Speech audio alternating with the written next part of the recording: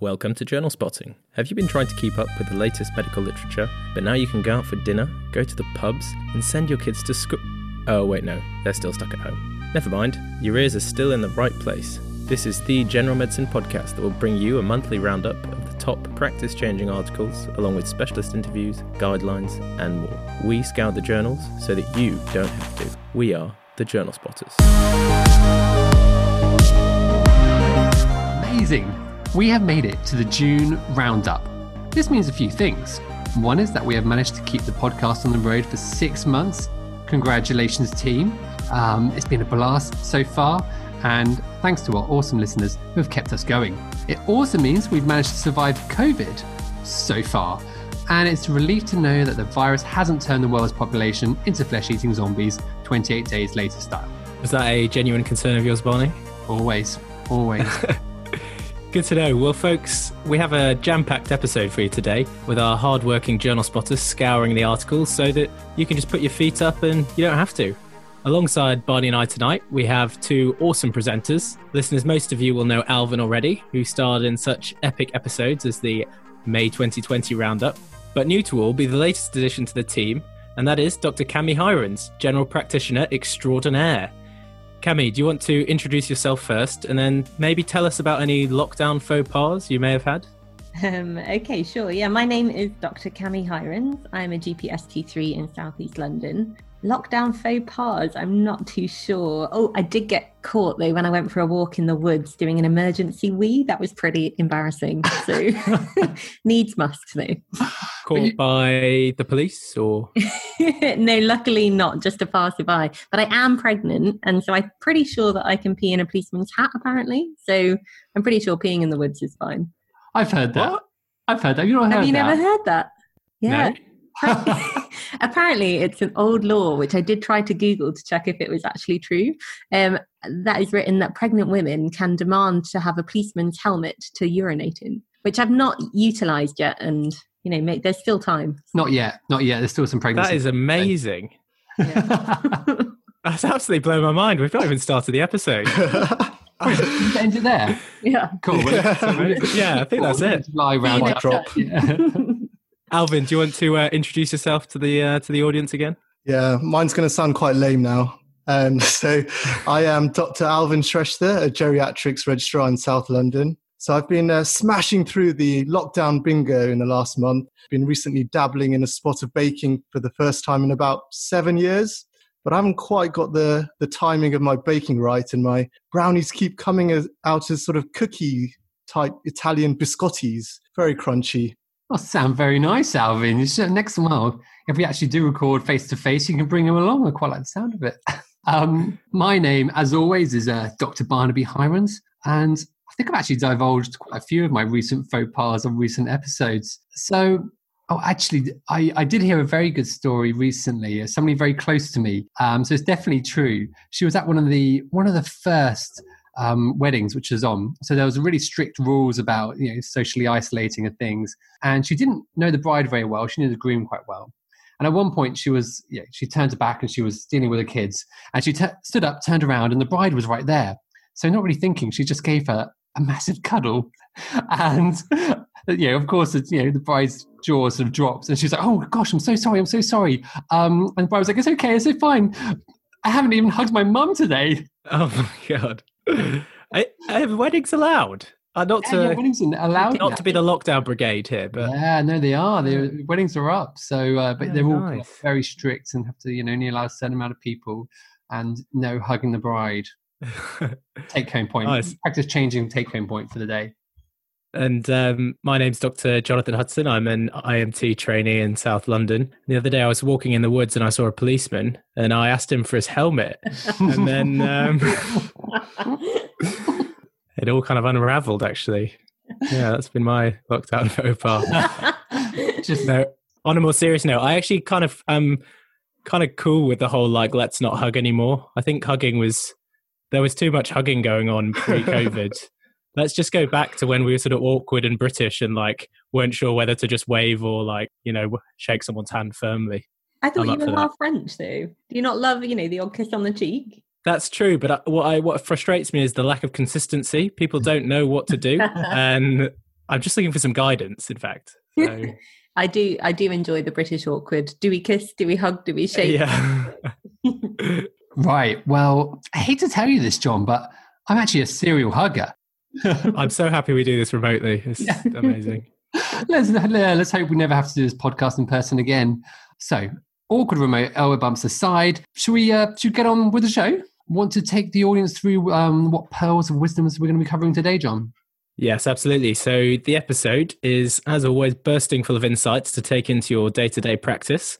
We're going to look at new ways of monitoring heart failure as an outpatient, how the SALT test is the new blood pressure machine, the undeniable relationship between our mental and physical health, and why that 98-year-old might just need intubating. That's a strange one that I'm looking forward to hearing about. Why migraines are not as benign as they might seem, the benefit of continuous glucose monitoring, and loads of journal bites, tastier than Alvin's cookies.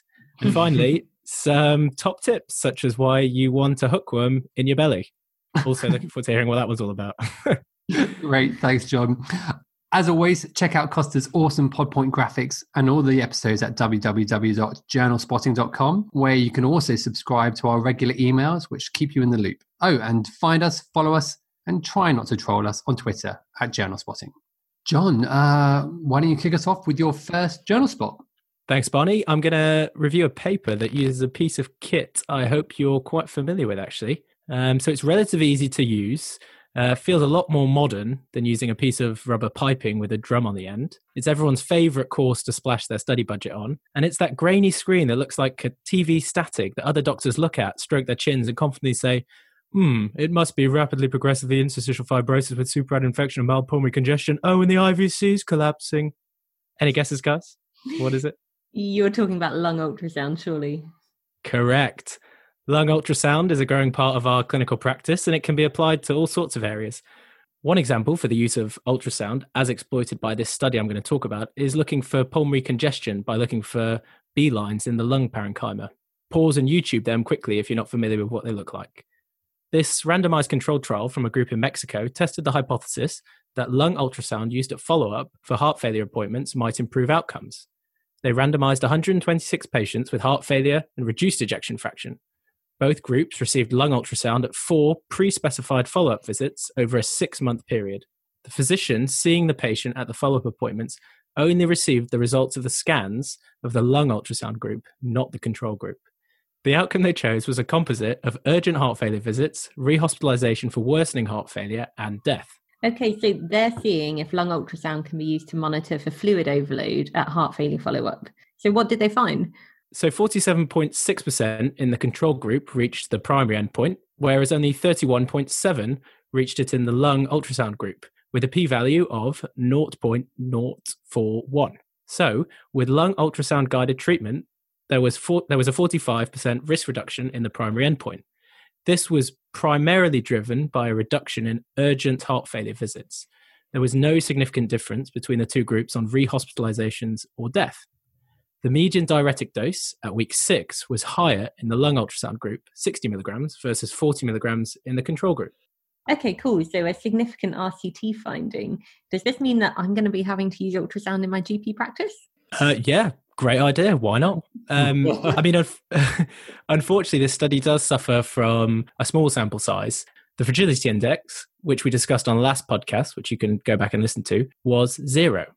It's also too hard to ignore that the clinicians seeing the patients at follow-up obviously got the reports of the ultrasound of the patients that were in the intervention group versus the control group, if that makes sense. So I wonder if there's a degree of bias in this study because the clinicians knew the patients that were in the intervention group versus the control group.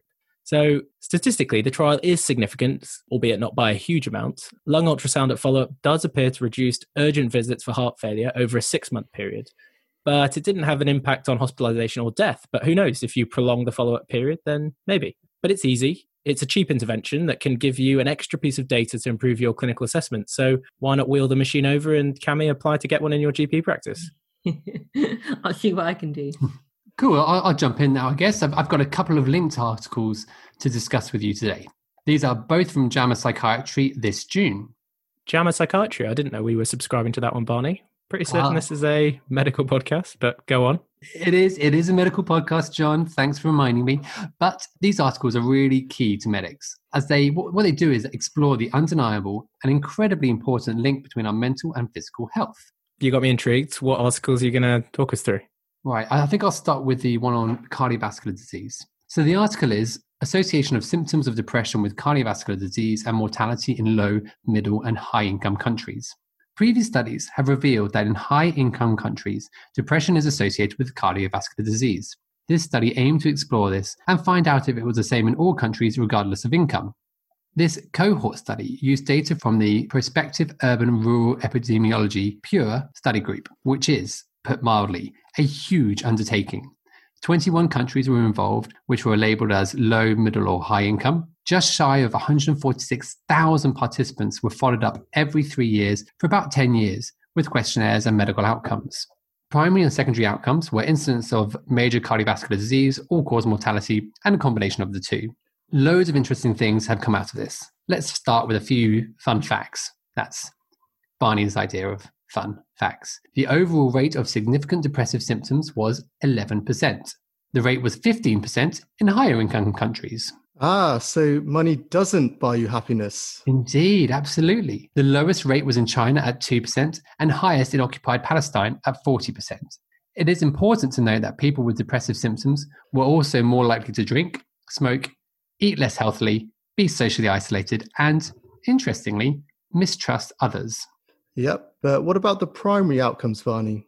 Yeah, so if you have 4 or more depressive symptoms, which was their cutoff, the hazard ratio for developing cardiovascular disease was 1.14, with an all-cause mortality of 1.17 and combined hazard ratio of 1.18. So just to recap that, so that's 14% more likely to develop cardiovascular disease, 17% more likely to die, and 18% more likely to have either? Absolutely, Alvin, you've been paying attention. An increase in the number of depressive symptoms increased the risk of the combined outcome almost linearly. So if you had 4 symptoms, your hazard ratio is 1.14, but it goes up to 1.17 if you have 7 symptoms. Right, so there's like a higher risk of badness if you're depressed, and this risk goes up the more depressed you are. Sounds pretty intuitive. And did they find a difference in low or high outcome countries apart from the different rates of depression?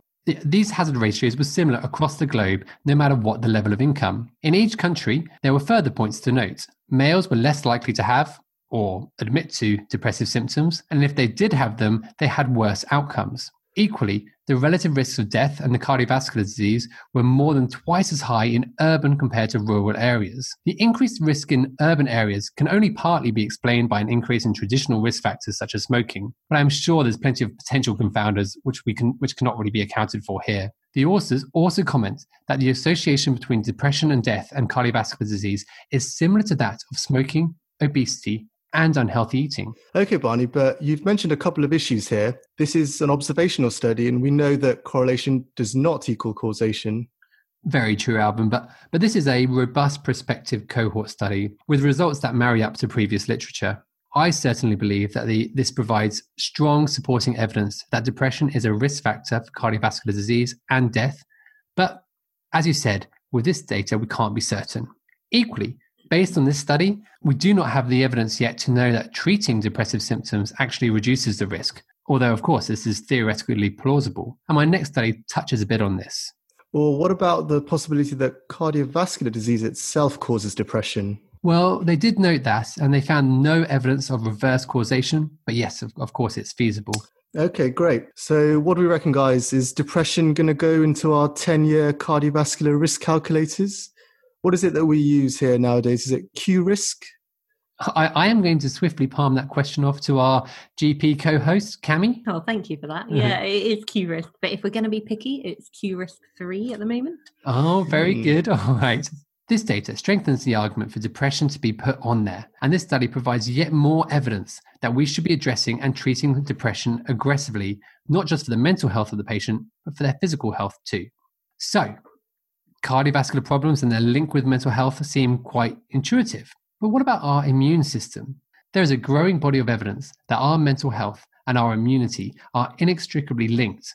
And my next article, which is Psychosocial Interventions and Immune System Function, a systematic review and meta-analysis of randomized clinical trials, looks at just this.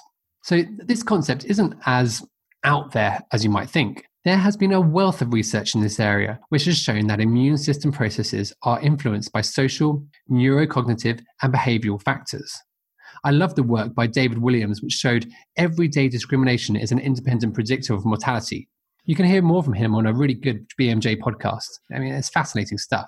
There is already evidence that chronic stress can suppress both cellular and humoral immunity, as well as cause non-specific inflammation, and that factors such as good resilience and social support helps counteract these harmful effects. This is interesting, Barney. Can I just suggest a randomized control trial? 3 arms, headspace in one arm, yoga in the other, control, outcomes of rheumatoid arthritis. Thoughts? Is that what they did? Mate, I love it. That's it. You got it. No, hey, back in the next one. So, out of a few thousand articles, 56 were included in the analysis. They investigated how 8 different psychological interventions for a wide variety of indications affected immune function, mostly serological markers, which can be either positive or negative. Psychological interventions which were most successful at improving immune function were cognitive behavioral therapy, CBT, and mixed modality interventions. Improved immune factors that were most consistently seen were decreased levels of pro-inflammatory cytokines or markers, such as interleukin-6 and C-reactive protein, and increased immune cell counts, such as CD56 and CD4. In figures, they found that if you were randomly assigned to CBT compared to a control group, you would have a statistically significant 15% improvement in beneficial immune function and a 34% reduction in harmful immune system function. Also, they found that after intervention, these findings lasted about 6 months. This is really interesting, Barney. I think maybe you're going to touch on some of the issues around the studies. I'm sure it's not sort of crystal clear, but I really like the idea that we might be sort of prescribing methotrexate scripts alongside maybe like Headspace subscriptions in the future. Is that where we're going? It's interesting, isn't it? It's kind of a bit of a paradigm shift for medics, I feel. But this is a fairly robust meta-analysis which matches a number of studies in this area. It doesn't give us much information on what the changes in immune markers actually mean. It would be nice to know if these patients had less infections, for instance, or improved inflammatory conditions like arthritis. But these would probably require a lot longer term studies. However, it seems fairly clear that interventions such as CBT can make physiological improvements. And when looking at the bigger picture, there are less side effects, it is cheaper than a lot of immune-related drugs, and hey, if it also improves people's mental health, well, that's just marvelous. So CBT for everyone then? Yeah, I don't think that's necessarily a bad thing. So there we go, a month to reflect on the interesting and evolving crossover between mental well-being and physical health. Alvin, I think you're about to take us back to a place where physicians feel a little bit more familiar. Thanks, Barney. That's right. So along the similar note of cardiovascular risk factors that you were talking about earlier, I'm now going to be talking about hypertension and specifically how perhaps our practice of managing difficult hypertension should change. I'm sure we've all faced this scenario. So you're about to start your ward round and the nurse grabs you, telling you that Mr. Neil Fedopine in bed 4 has a very high blood pressure that's been over 170 since arriving on the ward, but he's about to go home. So you look at his drug chart and he's already on, I don't know, amlodipine, an ACE inhibitor, and a thiazide. What are you going to do? Oh, yeah, it's difficult. I mean, basically, you think about either adding in another agent or, I don't know, having a look at the doses and upping the doses. But I don't know. I know as geriatricians, we're probably going to want to complain about the polypharmacy. Discharge summary, GP to follow up blood pressure. Yeah, Cammy, happy with that? Yeah. For that one, yeah. That's great. Perfect. You guys are experts. What would you do, Cammy? Send them back? Yeah. Refer them back? Failed discharge. Hypertensive emergency. We'd probably all be tempted to add in another one. But would anyone test for a secondary cause? Potentially if they were young patients, I guess. Yeah, if you're concerned. Yeah, interesting. Well, hopefully after we go through this paper, you'll have a better idea. The unrecognized prevalence of primary aldosteronism, which I think puts into question actually just how rare primary aldosteronism is and possible diagnostic pitfalls that we might encounter. Okay, primary aldosteronism, that is Conn syndrome, isn't it? Where you're producing too much aldosterone. Am I right? Just make Yeah, that's right. Yeah, good, fine. part-time endocrinologist. Yeah, so we're looking at situations, for example, there might be an adrenal tumor producing aldosterone autonomously, which would then sort of suppress the renin level, and that makes it primary aldosteronism. So looking at the paper itself, they had patients from 5 different sites in America, and they all had varying blood pressure measurements from normal blood pressure to grade 1 and grade 2 hypertension and even resistant hypertension. They took various clever biochemical samples from all these patients, and all of them received an oral sodium load. And then they went on to exclude patients who failed to achieve an adequate sodium load defined by a high urinary sodium excretion. This then left us with just over 1,000 patients for the results. Sorry, Alvin. Sodium testing. Again, that rings a bell, but what does that involve again? Yeah, so more clever endocrine stuff. So the definitive test for primary aldosteronism is by detecting a high urinary aldosterone level despite having a high sodium load. Giving someone a high sodium load orally should suppress their renin levels and reduce their sort of RAS pathway activation, leading ultimately to a reduced level of aldosterone. But if the urine aldosterone remains high despite this, then that confirms primary aldosteronism. So moving on to the results, which I think were pretty clear.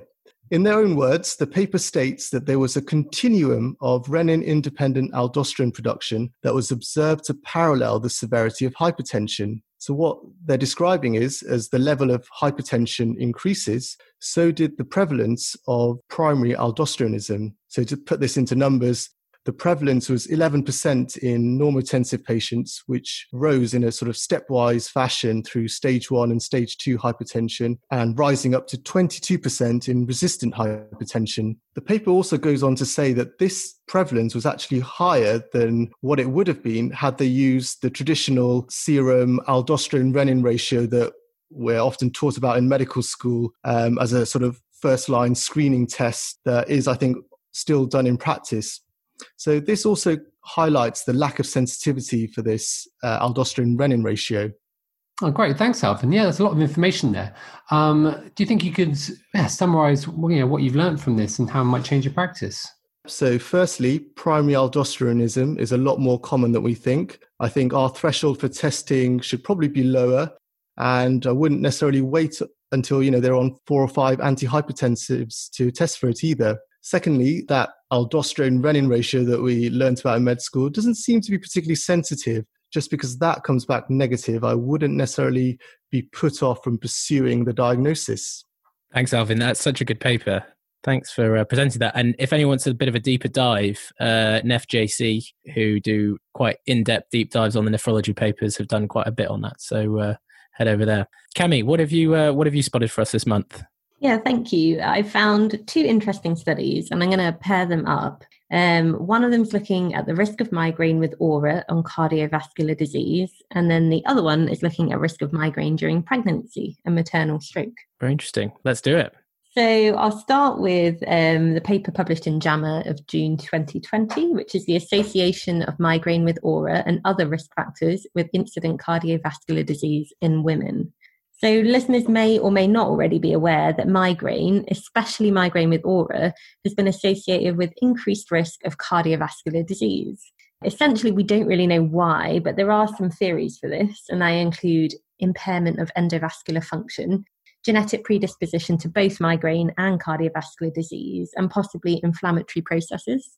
So it was thought that the risk from migraines was smaller than other traditional risk factors for cardiovascular disease, such as hypertension and smoking and things. And the authors from this study decided to investigate that exactly, so specifically in women. So this was a large cohort study, and it looked at almost 28,000 female health professionals in the US. And it compared adjusted incidence of major cardiovascular events, so that included MI, stroke, or a cardiovascular disease-related death, in women who were over 45. And those women either had migraine with aura, migraine without aura, and there were women that had no migraine, and that counted as no migraine for the past 12 months. At baseline, the women had normal lipid profiles and no cardiovascular disease, and they were followed up for around 22 years. Wow, so that's quite an impressive cohort. What did they find? Was it a case of don't worry about the migraine and just give them a triptan in a dark room and hope for the best? Basically, the results show that women with migraine with aura had higher adjusted incidence rates of cardiovascular disease compared with women with migraine without aura or no migraine at all. So adjusted incidence rates of major cardiovascular disease per 1,000 person years was statistically higher for women with migraine with aura. And that was at 3.36 versus 2.11 for all the other women. Now that matches up quite well with what we already knew from the literature. However, what was really interesting is that women with migraine with aura had a higher incidence of cardiovascular disease event than obese women, than women with high triglycerides, and those with low HDL.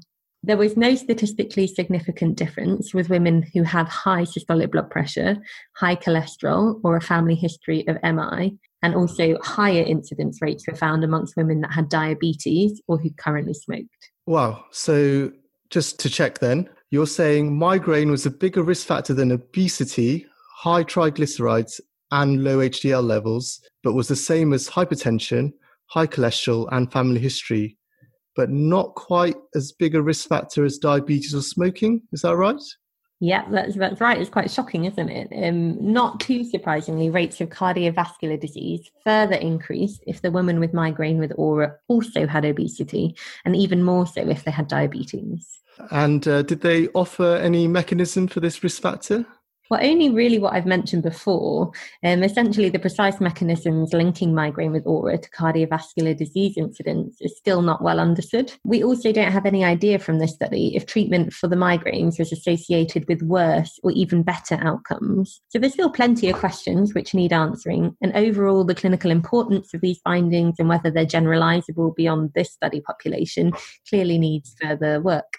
Yeah, and so what can we take home from this, Cami? Because, as migraines are chronic and not really curable, does this mean that we can't reduce their risk for cardiovascular disease? For me, the key take-home message is to actually ask women about if they have migraine with aura when thinking about cardiovascular disease risk, and then trying to reduce their other risk factors such as hypertension, obesity, and smoking, because it's of even more importance. This study's blown my mind. Is that really the case? As high a risk factor as obesity for cardiovascular disease in women? According to the study, yeah, I thought it was really shocking as well. So, yeah, we all need to ask more about migraine with aura. Yeah, absolutely. Sounds like another tick box for the Q Risk 3 score then. Well, actually, it is already on there. Ah. Oh, is it? Oh, fine. I thought we were breaking a huge story here. Is it on the Q Risk 3? Okay, moving swiftly on. What have you got next for us, Cami?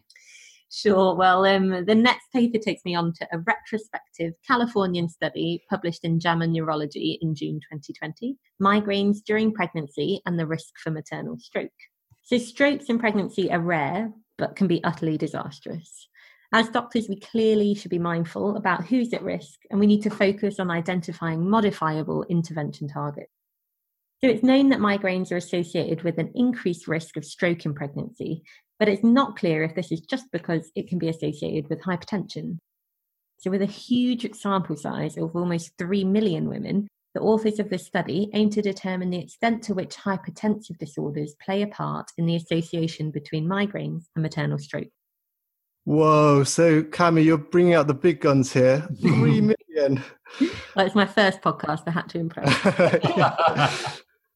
Just imagining some poor, medical student or F1 going through all those notes. You mean trying to fulfill their quit quota before ALCP? We've all been there. My favourite, sorry guys, bit digression. My favourite was going through hundreds of notes when I was in Zanzibar on my elective, basically to find out that the most common documented cause of admission was coconuts falling on people's heads. I then handed over my award-winning data to my senior who was in charge of it. Never followed up and never heard about it again. It's probably made it big in some big journal, but hey. Given the publishing standards have dropped so much with COVID, I think you might be in with a shout. I should have. You're absolutely right. I'll find the data. Yeah. I'll go back. Don't worry. Well, anyway, back to the study. As you might imagine, this study highlighted some interesting facts. So women with migraines were more likely to be Caucasian, have private insurance, obese, have diabetes, whether that was pre-existing or gestational, have a mental health disorder, smoke, and use drugs or alcohol. And then the main findings of the study, well, firstly, women with migraines were more likely to have a hypertensive disorder, a stroke during pregnancy and delivery, or a stroke postpartum. Whilst the numbers were small compared to women without migraines, women with migraines had an adjusted risk ratio of 1.6 for hypertensive disorder, 6.8 for a stroke during delivery or postpartum, and 2.1 for a stroke postpartum. Sorry, Cami, can you just go through the adjusted risk ratio, what that means? Sure, yeah. This approximates the relative risk when the incidence of a disease is rare. So, for example, the risk of stroke in pregnancy or delivery was 0.15%. Okay, so the relative risk of stroke in pregnancy or delivery was 6.8 times those who don't have migraines. That sounds quite big. Yeah, well, it is. Also to note, the strength of these findings were twice as strong for ischemic stroke compared to hemorrhagic. So in conclusion, similar to previous work in this area, both pregnant and non-pregnant women had an elevated risk of stroke if they suffered with migraines. Approximately 1/4 of the excess cases of maternal stroke associated with migraine were attributable to hypertensive disorders. And that kind of suggests that other pathways exist between migraine and stroke during the perinatal period. Yeah, that's really interesting.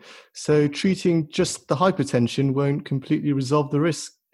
Good to be aware of. I suppose one question that it does raise is whether treating the migraines is going to have an impact. I think that's really interesting. Yeah, absolutely. Great. Thanks, Cami and Alvin. John, tell us about what interesting things you found. Yeah, so I'm going to talk about how hard it was to be a teenager. Barney, it was a long time ago. Remember what that felt like? Longer for some, John. Thanks. Yeah. Especially if were you a bald teenager as well? That must have been tough. I used to go to the hairdresser and ask for them to thin it, and I regret it. I wish I could tell the younger me, don't thin it, have it thick. Anyways, some of us remember that scary time of personal, social, financial, and at times what felt like existential turmoil. Imagine trying to manage your type 1 diabetes on top of all of that, and it comes as no surprise that diabetes care in this age group is challenging. However, there is one technology, continuous glucose monitoring, which is revolutionizing diabetes care and may have a huge impact on this age group. These nifty devices you may have seen on your patients with type 1 diabetes, small discs, often on the back of the arm, that are continuously monitoring the glucose level in the interstitial fluid and then relaying that information to an external device that collects all the data. The benefit for patients of these continuous glucose monitors seems pretty clear. You get real-time blood sugar monitoring with alerts for trends in blood glucose, and hopefully it reduces the need for fingerstick testing.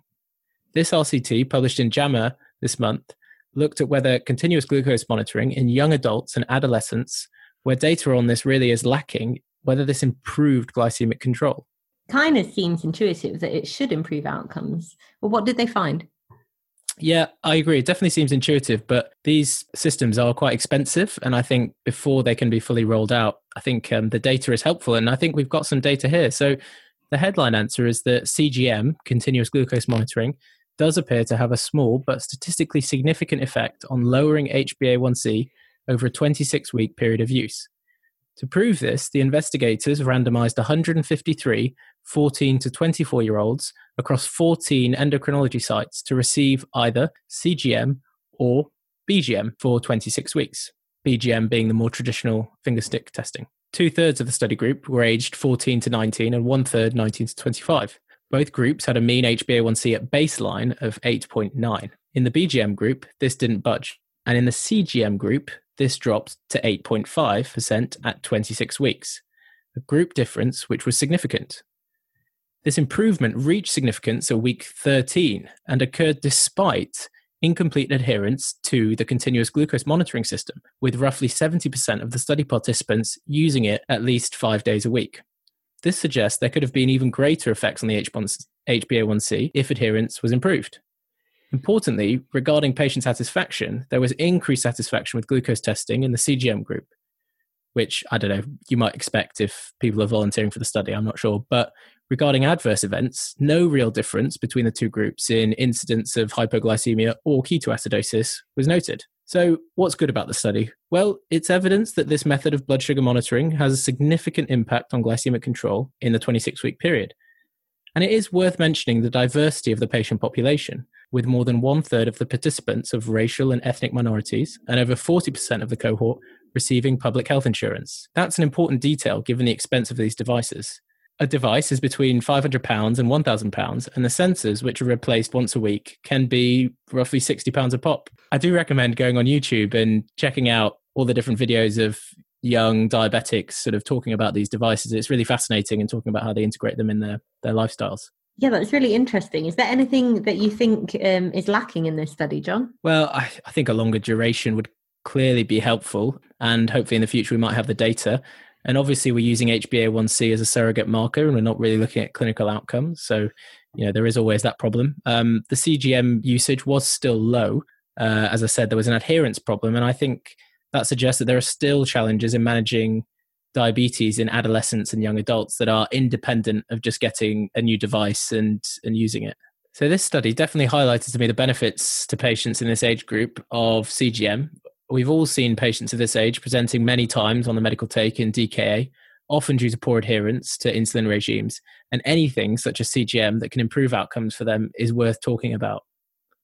And I think it's important to highlight that CGM is available in the NHS for patients with type 1 diabetes with fairly broad criteria, including any patient requiring greater than 8 BM checks in a day, along with a host of other specific patient groups. And I just want to nod here to the NHS long-term plan and kind of hats off to them for committing to the funding of that as of April 2019. I think it's really, really good. I think it's great. And I think, as you say about patient satisfaction and things like that, it's definitely be intuitively, it seems like a better tolerated thing, and it gives people more control. So that's got to be a good thing. So let's go from one end of the age spectrum all the way to the other one. Alvin, what are you going to tell us about 90-year-olds? That's right, Barney. Thanks. So I wouldn't be a geriatrician without mentioning how our population is aging, at least, in one podcast. So here it is. Our population is aging. And as cliche as it is true.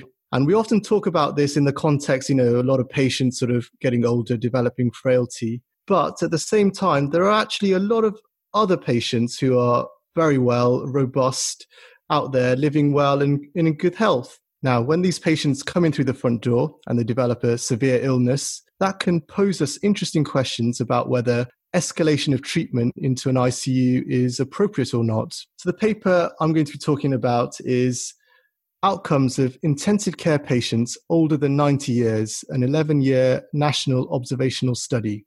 It's a retrospective cohort study done in the Netherlands of all ICU admissions above the age of 80 in an 11-year period.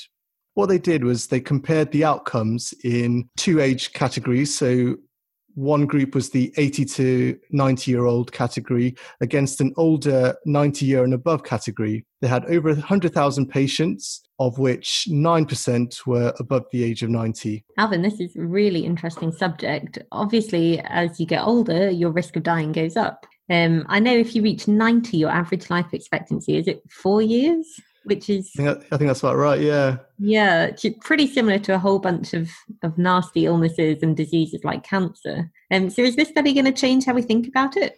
Well, this is the interesting question, and I'll go on to the results now and I'll see, what you guys think of it. So the headline primary outcome was that in the older above 90-year-old group, this group actually had a lower ICU mortality at 14% than the 80 to 90-year-old group, with both groups having a similar hospital mortality at 26%. So almost 3/4 were successfully discharged from hospital. That actually sounds pretty good. What happened after they left hospital? Were there any longer term outcomes? Yeah, they also divulged those longer term outcomes, as you ask. So mortality was higher for the older group at 43%, and this was at 3 months, which then rose to 55% mortality at 1 year. So 55% mortality, it's a bit of a tricky number to interpret, and I guess it depends on if you're a glass half empty or a glass half full kind of person. So bear in mind that this is a sort of total mortality. So if you take away that 26% hospital mortality, you're left with about 29% of hospital survivors who go on to die at 1 year. From the way I've described that, I guess I'm a glass half full kind of person on this one. Sure. You mentioned it's a cohort study. Did it have the expected flaws? Yeah, so I mean, the main one was, there was no matching between the two age groups, and they had a table showing the patient characteristics, which actually suggested that the older group, so the above 90-year-olds, were probably a little bit less sick than the younger group, which might obviously explain the slightly better short-term outcomes. Yeah, that definitely fits with my ITU experience. The patients over the age of 90 are probably slightly more carefully selected and probably are admitted for a quote unquote simpler problems. Yeah, absolutely. And that's going to be one of the confounding variables that makes it a bit trickier to decipher. So what do you take away from this study, Alvin? So I think firstly, 90-year-olds and above had an ICU mortality of 14%, which I did a bit of digging, and this is incredibly the same as the UK's national average. And that's the national average. So, the mean age group for that will be, somewhere in the 60s. And I'm being a bit naughty here and obviously cross country really. So Netherlands versus the UK probably shouldn't be doing that. And I also mentioned that they had a hospital mortality of 26%. And this is, however, slightly higher than the UK's average of 19%. See, but it doesn't sound far off. No, it isn't. And as I said, whilst, we've got to be cautious in extrapolating this data from the Dutch to the UK, I do think it convincingly shows that age alone should not be a barrier for ICU admission. And even at this extreme age, provided that the patient is physiologically robust with few comorbidities, there's no reason why we shouldn't be referring them on. Well, thanks, Alvin. That was really interesting, especially as I'm trying to do all my advanced care plans for my patients right now. It's definitely some food for thought. I think there's another reading of that, which is, ICUs are good at patient selection and know who's going to do well. Yeah, but definitely, I think it's could be, again, there's a few possible confounders, and that's probably is a big one, isn't it? Yeah, either that, or if you get to the age of 90, you've done really well, and you probably haven't got any horrible comorbid disease. So actually, by the time you get to 90, you're probably okay. Yeah, strong genes maybe. Right, brilliant, guys. Thank you so much for going through all those, articles. Audience, we are going to move on to our tasty journal bites. Right, so thanks very much for that. And we can all put down our crunchy burnt brownies that Alvin's kindly sent to us. And we're now going to serve up some tasty journal bites. I like them, Alvin, don't worry. I'm going to smother them in peanut butter and then it'll be delicious. Yeah, none for you, John, none for you. You're up first, Barney. Perfect, okay. Fire away. So I'm going to look at efficacy of ketamine for initial control of acute agitation in the emergency department, a randomized study published in the American Journal of Emergency Medicine. I love this study. Frequently in the emergency department and occasional in ward medical patients, we need to use what our American colleagues call takedown medications. But what is best? It's a prospective single-center open-label study of 98 patients. They either received a combination of between 5 and 10 milligrams of haloperidol with 1 to 2 milligrams of lorazepam combined IM or IV, or they had ketamine at 4 milligrams per kilogram IM or 1 milligram per kilogram IV. Significantly more patients who received ketamine were sedated within 5 minutes. That's 22% compared to 0%, with a median time to sedation with ketamine of 15 minutes versus 36 minutes with the haloperidol lorazepam group. There was a higher rate of transient tachycardia and hypertension in the ketamine group with no other significant adverse outcomes. So, ketamine is known to have fewer side effects such as respiratory depression, cardiovascular compromise, or prolonged QTc. Should we be using it for rapid tranquilization in the UK? I think the issue is that in the UK we aren't too used to using ketamine as an agent, but I think we should strongly consider it for its clear benefits. Thanks for that, Barney. I have got a journal bite for you. Discrimination and hypertension risk among African Americans in the Jackson Heart Study, which was published in Hypertension. Whilst it's known that African Americans have a higher rate of hypertension, it's not clear why. Could this be related to discrimination, as is described in some literature?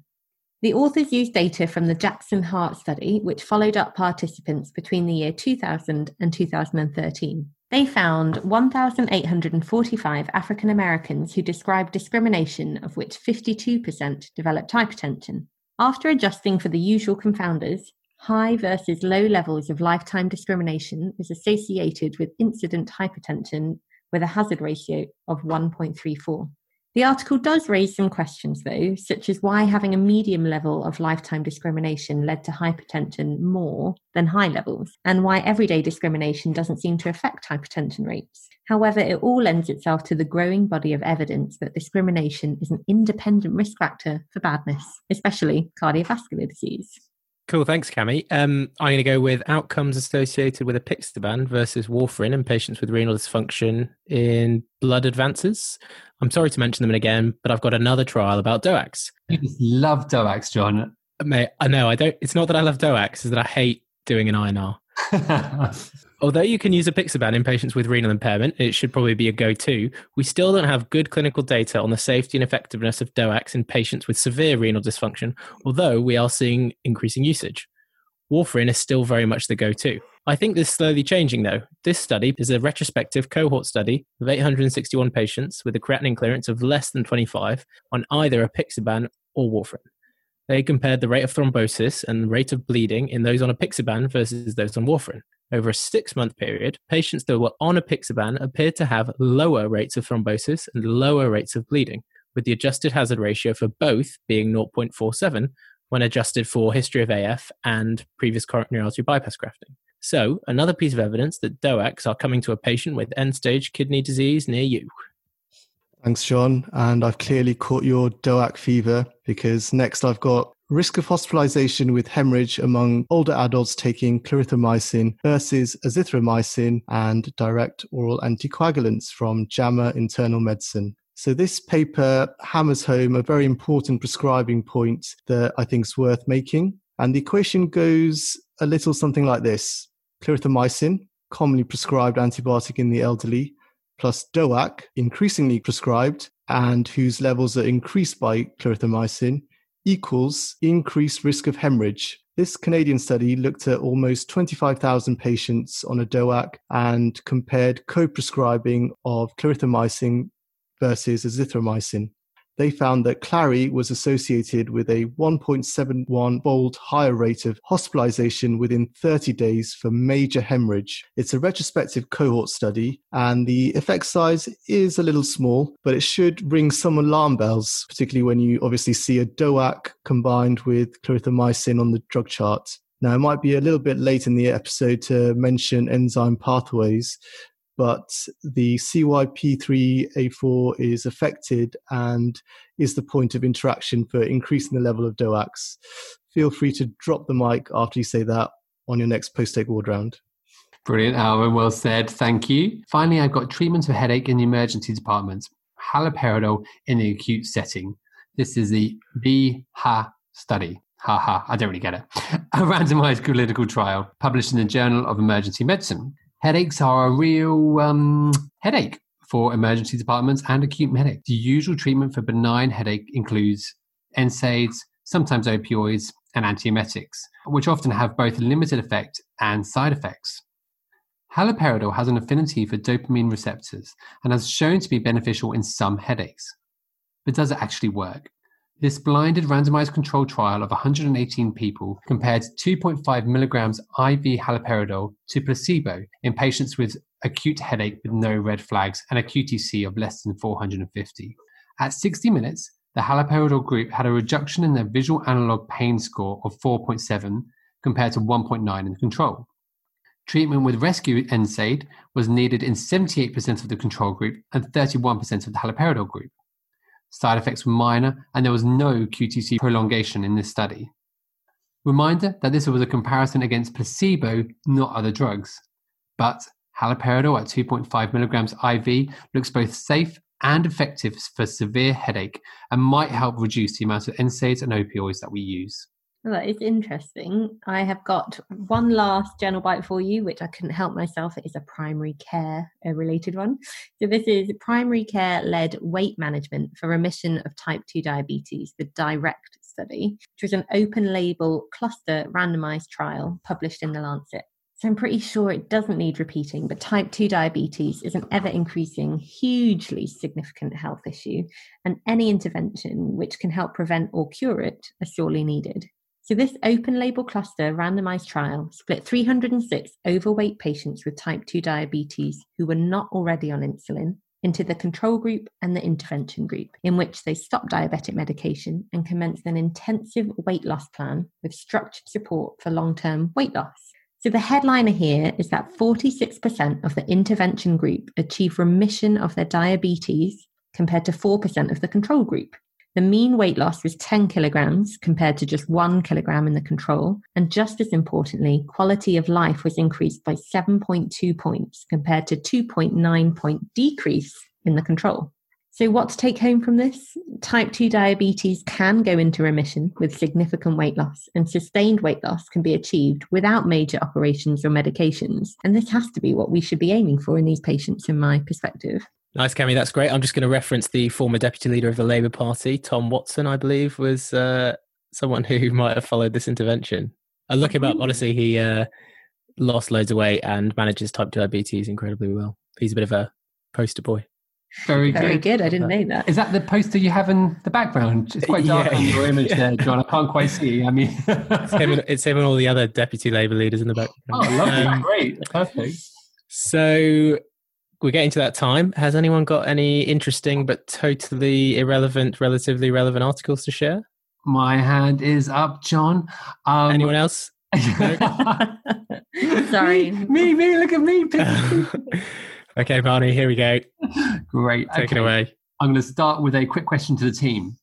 If you had to have a parasite, what would you choose? Oh, that's hard. I'd probably go lymphatic filariasis right now. I've got pretty bad pregnancy-induced swollen ankles, so you may as well add some lymphedema in. Plus, there is no chance of me having swollen testicles, so I'm up for it. Very good. It's good to know. Unless you're having a boy. No, we're safe. Anyone else? No? I'm going to go with tapeworm because I'm pretty convinced I've got one already, as I'm constantly hungry. So I'm pretty fond of my tapeworm. Yeah, you want to get some more to join the party, do you? Yeah. I'm going to go with schistosomiasis hematobium because it would mean I was in Lake Malawi, which seems pretty dreamy right now. Yeah, that would be nice. Very nice. Okay, I've actually discussed this with a few of my ID colleagues who they kind of when you broach this with them, they roll their eyes, as this is apparently quite a frequent conversation in their fun ID world. Their answer was Giardia. Not too many symptoms, no long-term complications, and will help keep your weight down. The pros and cons of helminth infections have been discussed for years, but rarely do people talk about the benefits of hookworms. These pesky, alien-like parasites penetrate your skin, migrate, and hook onto the inside of your bowel before sucking your blood, causing anemia and other nastiness. The body produces antibodies to these, and it has been theorized that they may protect against MS. Therefore, may I proudly present Hookworm Treatment for Relapsing Multiple Sclerosis, a randomized, double-blinded, placebo-controlled trial published in JAMA. The Hirons household is literally only getting JAMA papers through the door. Man, I think we're going to have some peanut butter and JAMA sandwiches later. How long do you have to be on the podcast till you get all the bad jokes? Yeah. Okay. You're right. It does seem so. I think we've really covered JAMA. Right. This study gathered 70-odd patients with MS, not on any immunoregulatory treatments. They gave half a subcutaneous injection of hookworm and the other half placebo. These were followed up with frequent MRIs and immunological blood tests. Are you serious? Okay. Tell us it was successful. Well, it depends on how you define success, John. Some say it's the trying that counts, not the end result. I think your parents told you that a lot, didn't they, Barney? Yes, they did actually. Thanks. Yeah. In the treatment group, there was both less disease activity on MRI and fewer relapses. However, this was a non-significant trend. There was, however, a significant increase in blood T regulatory cell counts. I'm pretty pleased that wasn't significant because this episode would be too much otherwise. I've had my mind blown too many times. Police helmets, migraines, and now giving MS patients hookworm. It would be too much. Sorry, Barney, I got us distracted. You were telling us about regulatory cell counts. It's a good thing that they go up? Yeah, apparently so. Yeah, based on your previous studies, maybe there should have been a third arm that got CBT as well as hookworm. Surely that's going to be the next study I'll present from JAMA. Yeah, that and the coconuts on the head, which will definitely be on the front page. So many options. Well, there we go, guys. I've certainly had a belter of an episode. It's been great. And I think before we leave, we're just going to run through our top take-home points from what we'd covered in a sort of one-liner. So I'm just going to start. I am going to wheel over the ultrasound to assess pulmonary congestion, heart failure. I think we all need to be aware that depression and mental illness have a massive effect on our physical health, especially cardiovascular risk and our immune function. Primary aldosteronism is a lot more common than we think. Women that have migraine with aura are at increased risk of cardiovascular disease, so ask about it.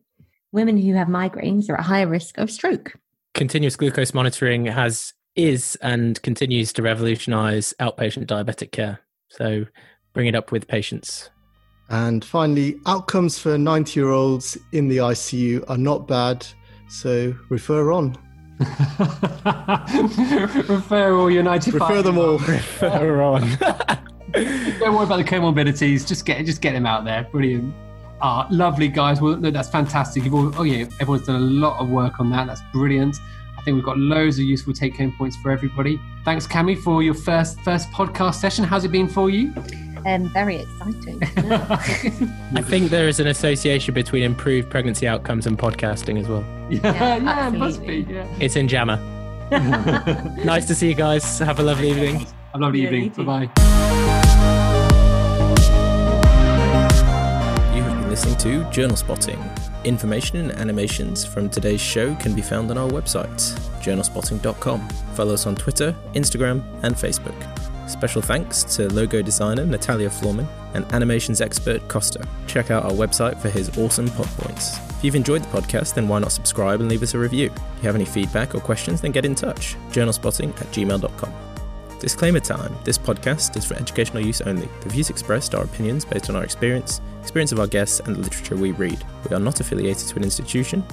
By listening to this podcast, you agree not to use the information we share to make decisions on how to treat your patients or even yourselves.